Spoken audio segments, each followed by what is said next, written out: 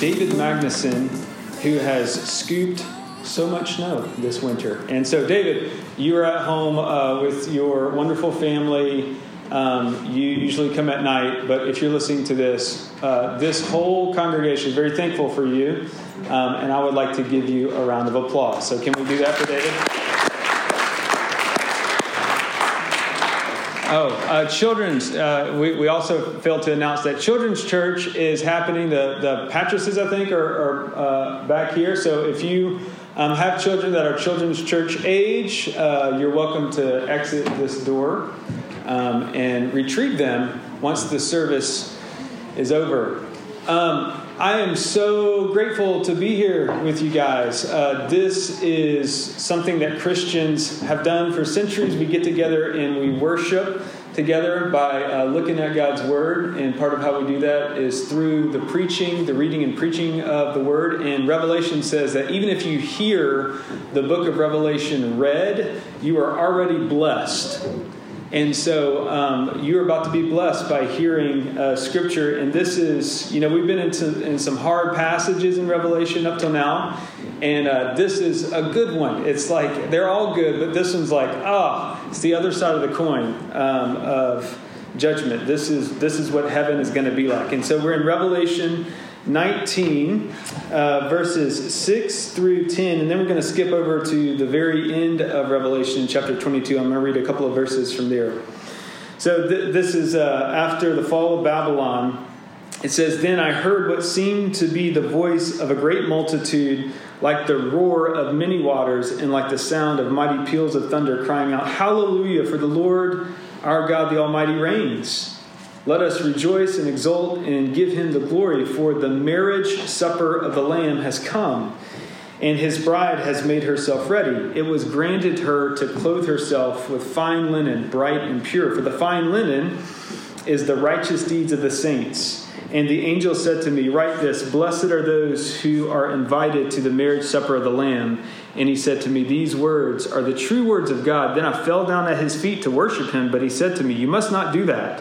I am a fellow servant with you and your brothers who hold to the testimony of Jesus. Worship God, for the testimony of Jesus is the spirit of prophecy.'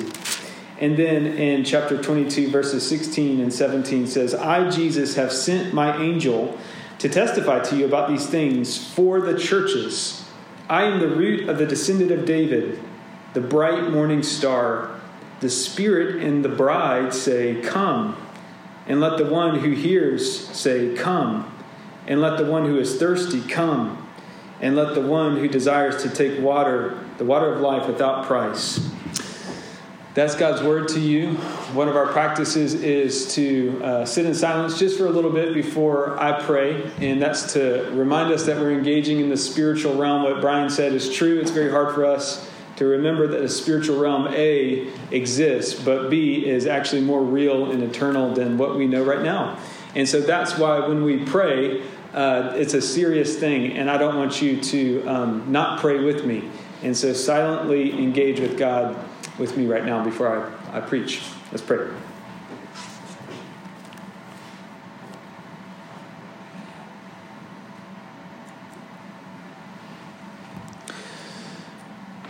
Father, Son, and Spirit, we ask that as that eternal love that existed within your person from all eternity has been made manifest in the world, from the creation to the fall to the redemption in your Son. And now as we think about glory, the restoration and renewal of all things at this great marriage supper, the feast, that you would remind us that this is our future, that this is our destiny, and that this is going to be the thing that clicks everything into place for our hearts, for this world.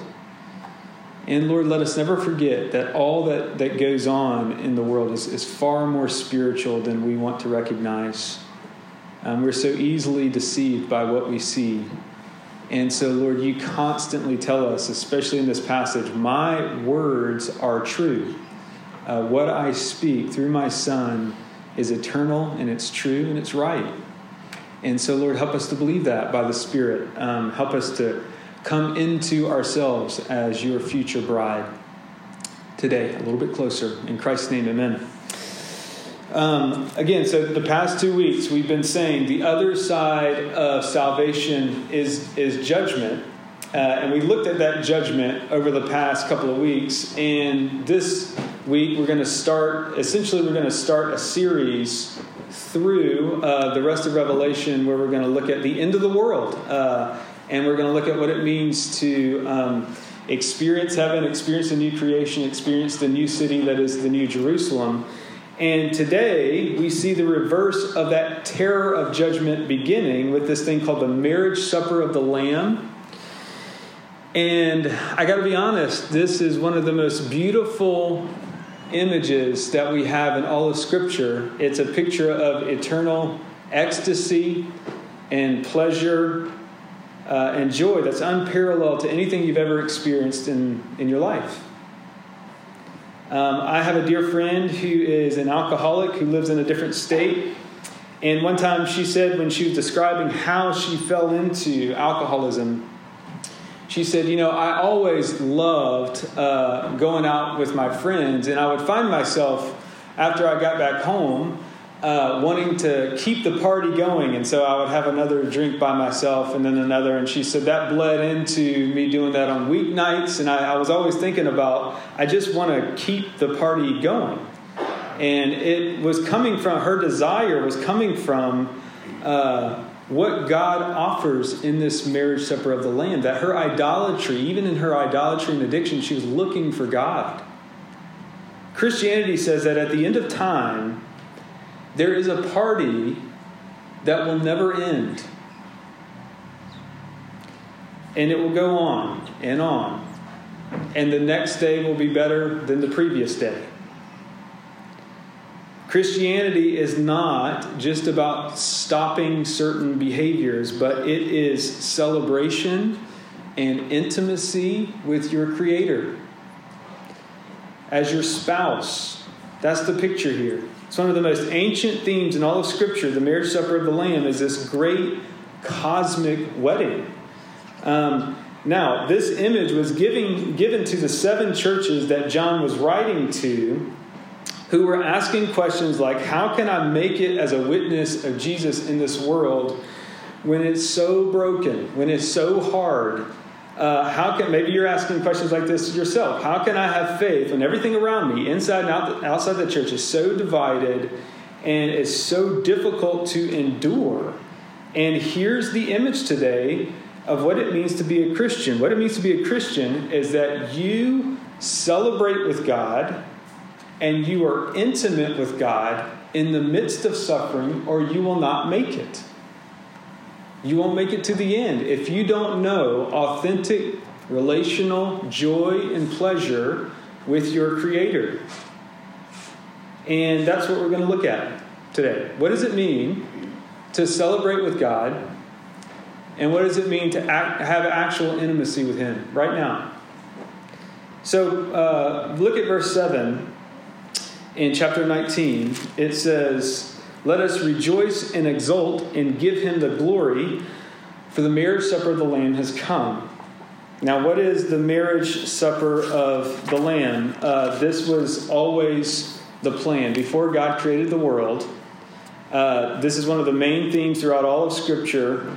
Whenever I officiate weddings, I always say the world begins with a wedding in the Garden of Eden and will end in one where heaven comes back down to earth and is united in this great feast that God's going to throw for us. It connects, this marriage supper connects themes like the Passover meal in the Old Testament, the bridegroom imagery in the prophets, which we read in the call to worship with Thomas, and the Last Supper that Jesus has with his disciples. And when Mary anointed His feet with that precious ointment, what He was showing the world, what Jesus is saying in all of this, what Scripture has always been saying, is that this is what it's going to take for God to celebrate and party with His people. He's going to have to come into the world and die so that He can be married to us. Now, think about this.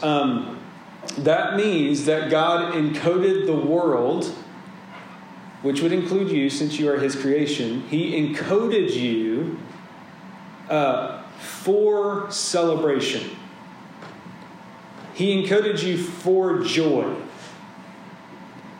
ultimately joy in your union with him, in your connection with him.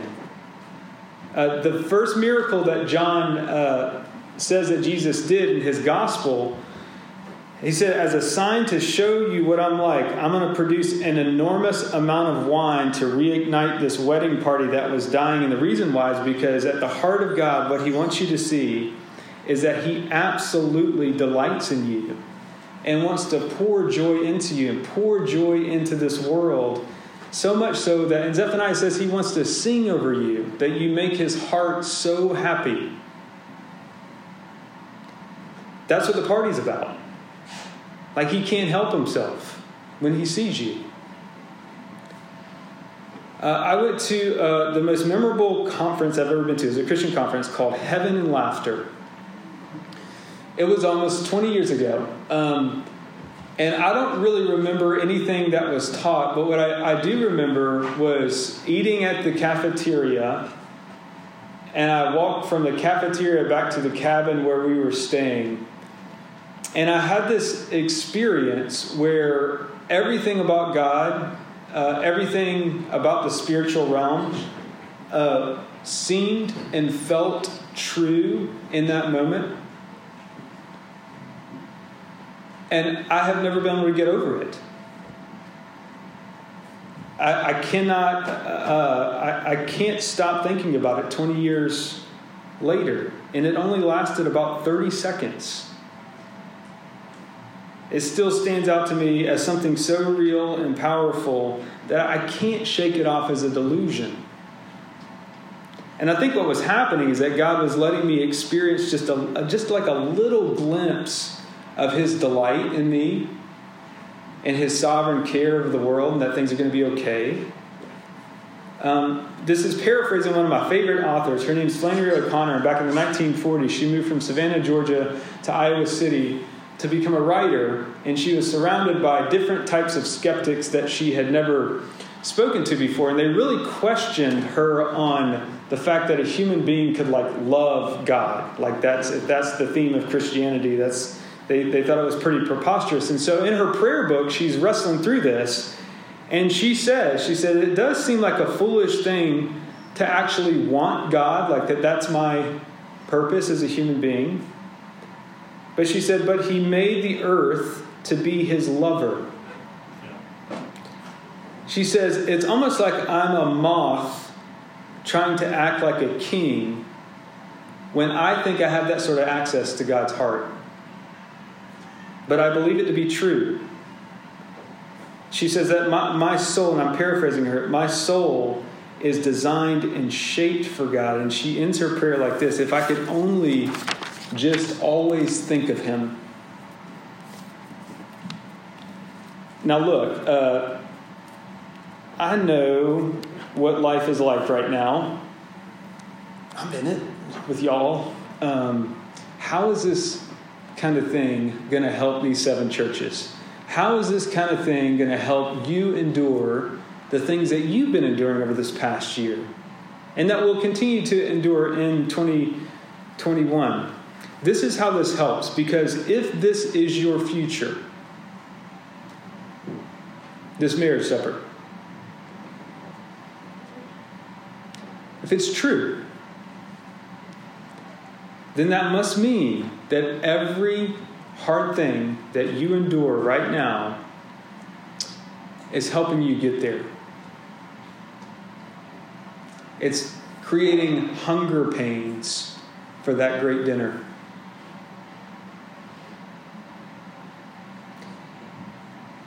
And those who've experienced the most suffering in this life will enjoy that supper more because they're hungrier for it. They yearn for it more. This passage is saying suffering prepares you to be ready to actually enjoy heaven, the heavenly food. If you're assured of that end, now, the Bible talks about hope not as something that you wish for, but again, we have to remind ourselves of this over and over again. Hope is something more sure than what we experience now. If you're sure of that, you can have faith in the present. And Jesus says in 22:16 to these 7 churches, I am that bright morning star of the eternal day. So come. Come. God wants to be with you like a husband wants to be with his wife on the first night of their wedding. One of the great wonders of the world is to watch a husband's face as his bride walks down the aisle to him. I've gotten to see it right here, multiple times. That's the picture of how Jesus looks at you. And the measure at which you believe that will be the measure of joy you have in this life. That his disposition towards you, he's not disgruntled, he's not disappointed, he's enthralled. Always. I have a friend, this is the great tragedy in churches in the West, because I think that materialism to a large degree has zapped our joy. I have a friend who is from Colombia. He works on the campus there over across the street, and I was like, what's the main difference between people in Colombia and the United States? And he's like, oh, people here in the United States are depressed. He's like, in Colombia, people don't have very much, in terms of wealth, but they are so much happier than they are in the United States. And I remember it because he said, they're like Hakuna Matata down there. It's like, cool.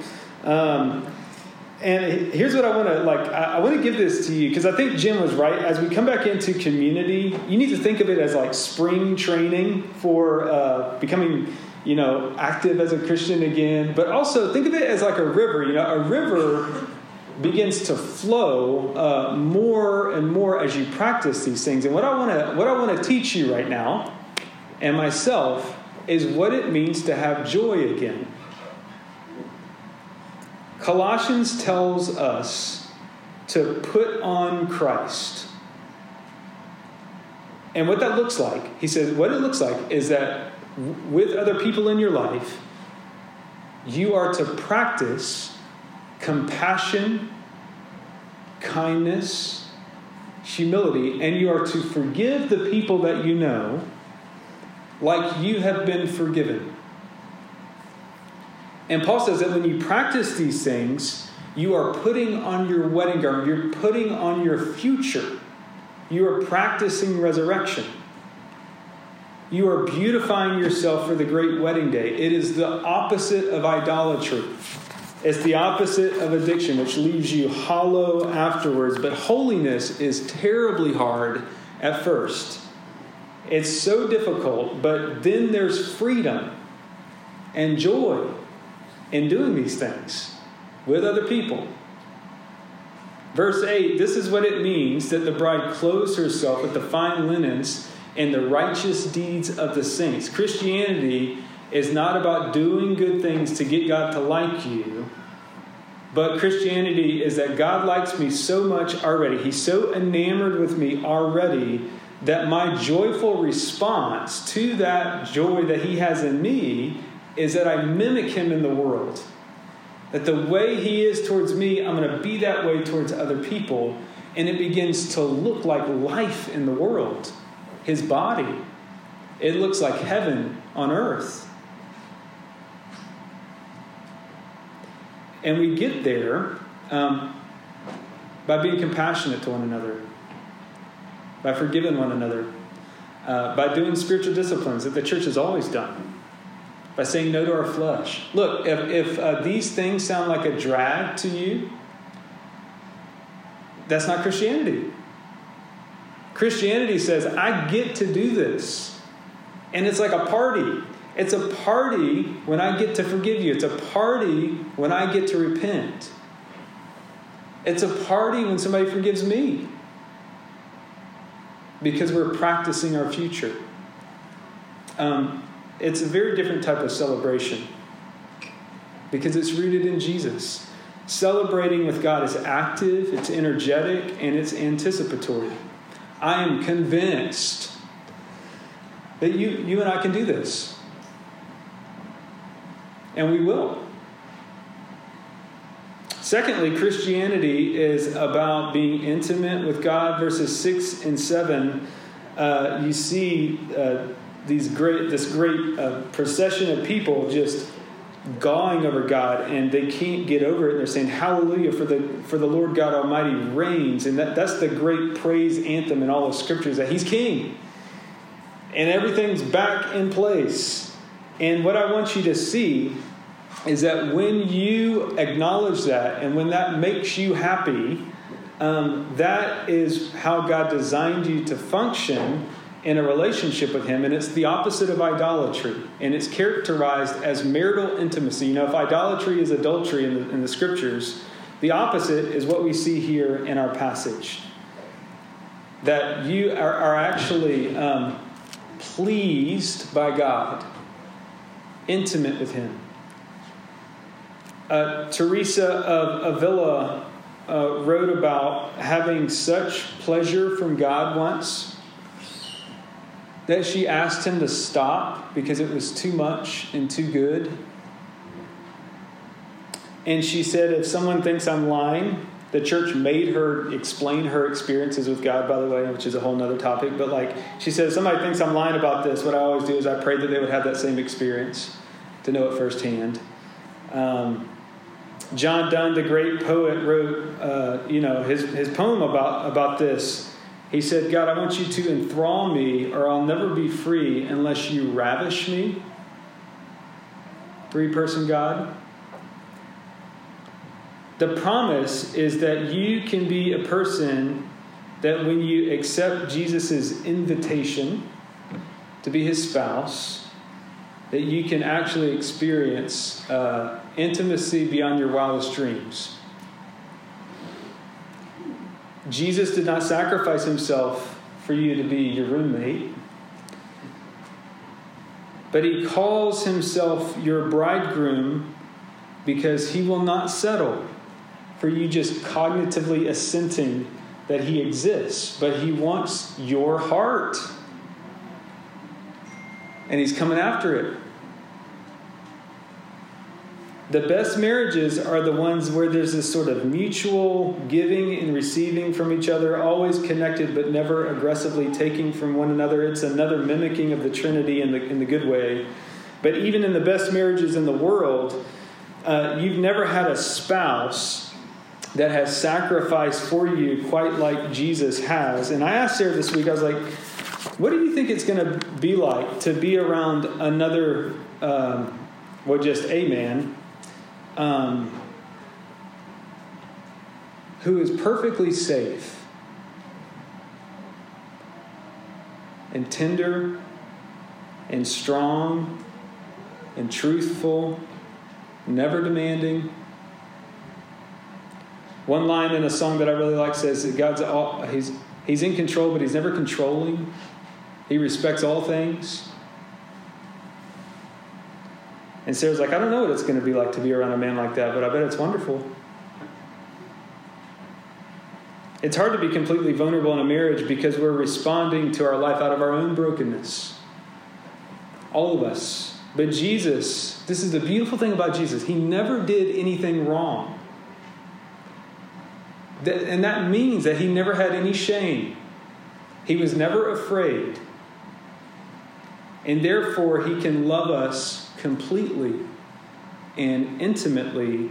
And none of us have never known what it's like to be around a person like that, who's completely safe and true and confident and sacrificial all at the same time.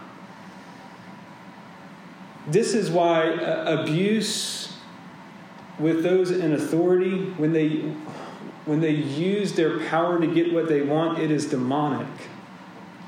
It's the opposite of how God wanted to rule through people. But Jesus shows us the way back. Even when John is in the orbit of an angel who's talking about Jesus in this way, John falls down and worships the angel, and this guy's like, man, you got to get up. I'm like you. Jesus is what you are supposed to be enthralled with. Look, I do think, I think men can learn from women here. So much. Women seem to have this amazing ability to house and hold pain and pleasure for longer and in more depth than most men. In fact, I think it's frightening to most men to enter that space with women. Larry Crabb said that what men tend to do when a woman invites us into the complexity of their pain and mystery is that we try to offer solutions for it because it just scares us. If you're married, you know that from your husbands. You want to get out of there, and get stuff done. I was talking with Indra about this, and she says, Indra said, women are more process-oriented instead of goal-oriented. Being made ready for Christ is intimacy along the way. Here's what I think Jesus says to us. I think he says to all of us, bring it, all that you are. I know all that you are, and I can take all of it. And I will be careful, Jesus says to you, I will be so careful and kind in the places where you have been most harmed, and I will heal you there. He says, I'll make you come alive in ways you've never known. And you're going to give that life to the world as my body in the world, as my other half, as my image on earth. When Mary Magdalene poured that nard, that ointment over Jesus' feet before he was crucified, she did that in one of the most vulnerable ways you could possibly do that in the ancient world. She let down her hair and she caressed his feet. And the amazing thing about that passage is that Jesus just took it. And what he was doing is that for the first time in human history, there was a person who never did anything wrong. Jesus never thought anything wrong. He never spoke anything wrong. He was always thinking about what was best for other people. He was always moving towards other people in love. And so he could actually receive worship and adoration from somebody in intimacy, and it was right for him to do so. He was neither scared nor silent, and he comes to people like Mary and he says, bring me everything that you are. And oftentimes, if we think of bringing all of ourselves to another person, we're just going to crush them because we think we're too much. And it's because we have crushed people, because they can't handle it, because they're not Jesus. But Jesus says, come.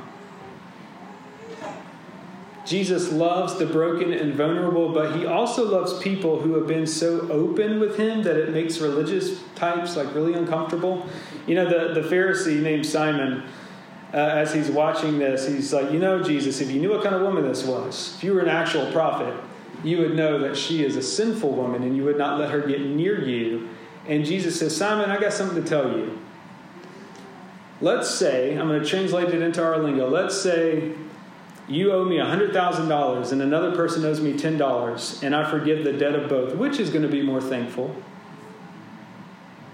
Which one of you is going to fall down at my feet and say, I can't believe you're so merciful? Even you know how to answer that, Simon. And so Jesus, when he says that, he turns to Mary and he gets Simon to look at her and says, look at her. She is a picture of what it means to be a Christian. She is what I look like in the world.